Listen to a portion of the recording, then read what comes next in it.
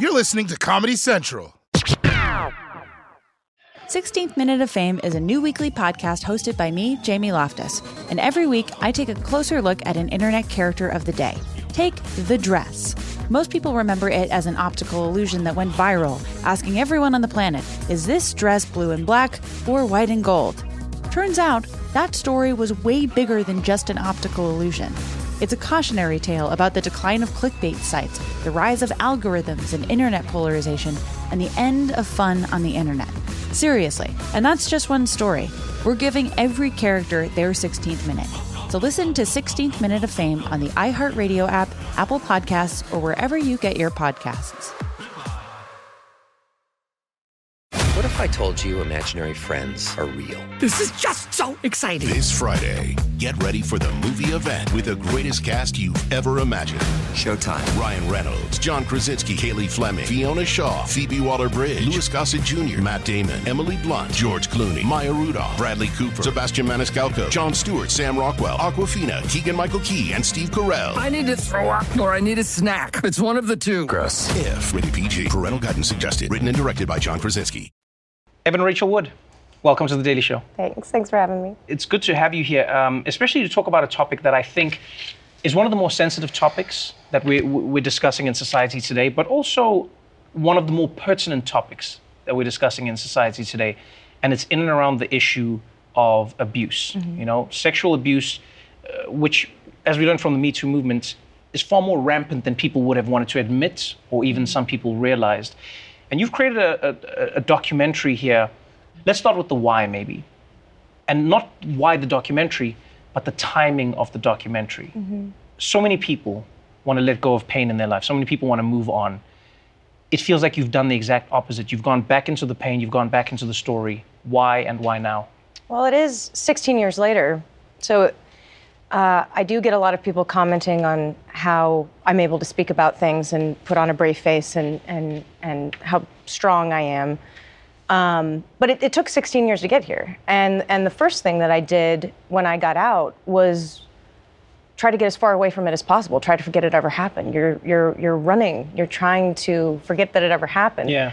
And then, of course, it catches up with you. And I couldn't run from it. The trauma started to seep into other areas of my life. So I threw myself in a therapy, which I highly recommend if you have the resources. Unfortunately, in this country, mental health is not always at the top of the list. And it really, I was planning on taking this to my grave. I really was not planning on saying anything ever. I was that afraid.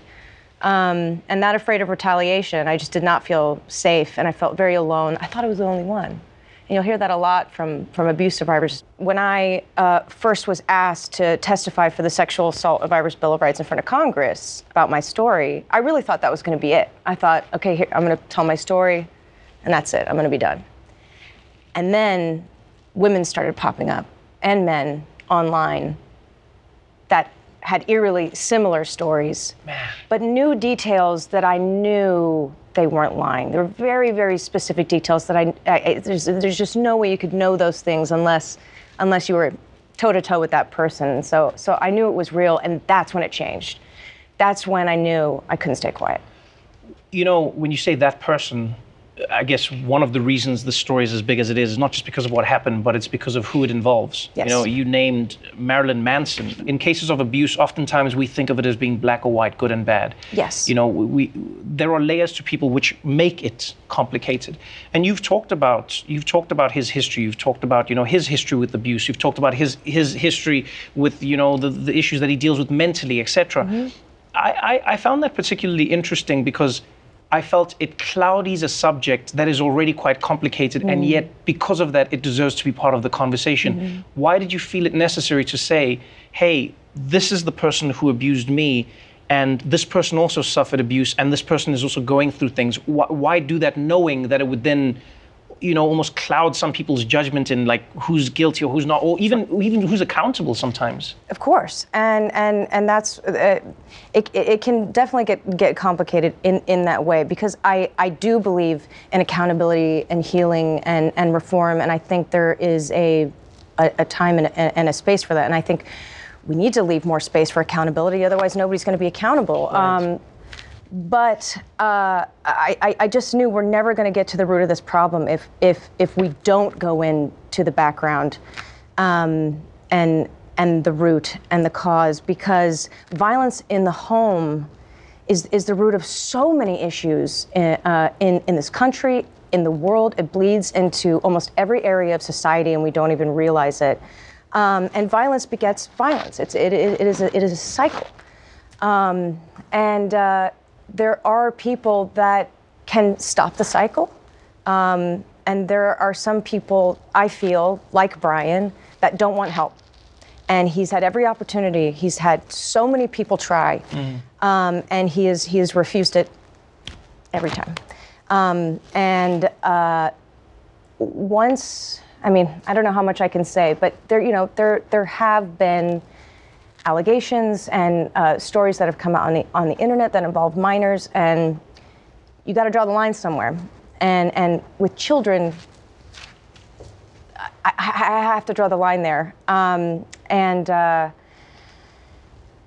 don't believe that he will stop until he is stopped. And sometimes the greatest act of love is stopping that person from hurting themselves or hurting anybody else. We in society often say, we go, well, why didn't you do it sooner? Why didn't you come forward sooner? And so I would love to know from you how you think time affects the mental state, the relationship, and the entire world of somebody who's experienced sexual abuse. People underestimate the power of that kind of trauma and what it does to your body and to your brain. And there's so many studies to back this up. And this is what the laws do not reflect, is the effects of trauma on the brain. And a lot of people, when they think they know how they're going to respond to a situation like that, but until you're in a life-threatening situation and you're doing risk assessment and you're in survival mode and you're going to have that fight, flight, or freeze response, sometimes all three, you're just trying to survive that moment and get the least amount of damage, and then once you're out, again, like I said, your body and your brain do backflips to protect you from the pain. And that's how denial comes into play. That's how, addiction comes into play, bad coping mechanisms, because you're just trying to bury, because to face it, to face the reality is almost unbearable. I think on average it takes people 7 to 10 years to be able to process, understand, heal, and be able to put things in chronological order. The laws, in California, the statute of limitations was 1 to 3 years when we started advocating for the Phoenix Act. And, 1 to 3 years is nothing to a survivor or to somebody that has experienced not just one incidence of trauma, which is, any act of trauma is terrible, but, imagine 24/7 for 4 years, the damage that would do on somebody's psyche and self-esteem. And with somebody like him, who is very calculated in brainwashing, in isolation, it very much operates like a cult, in that when you're in it, you can't see the forest through the trees. Up is down, down is up. It's you two against the world, and it is a secret that nobody will ever be able to understand. And you feel like you're a part of something, and you gotta break free of that illusion. And it takes time. It takes time and work and therapy. I cannot stress that enough.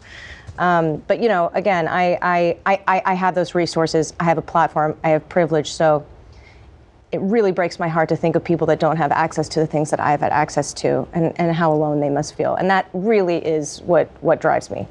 Well, as I said at the beginning of the conversation, it's one of the hardest conversations to have, I think, because it makes us question a lot of what we've allowed in society, of course, who we are, who we were, and who we hope to be. And thank you for joining us on the show.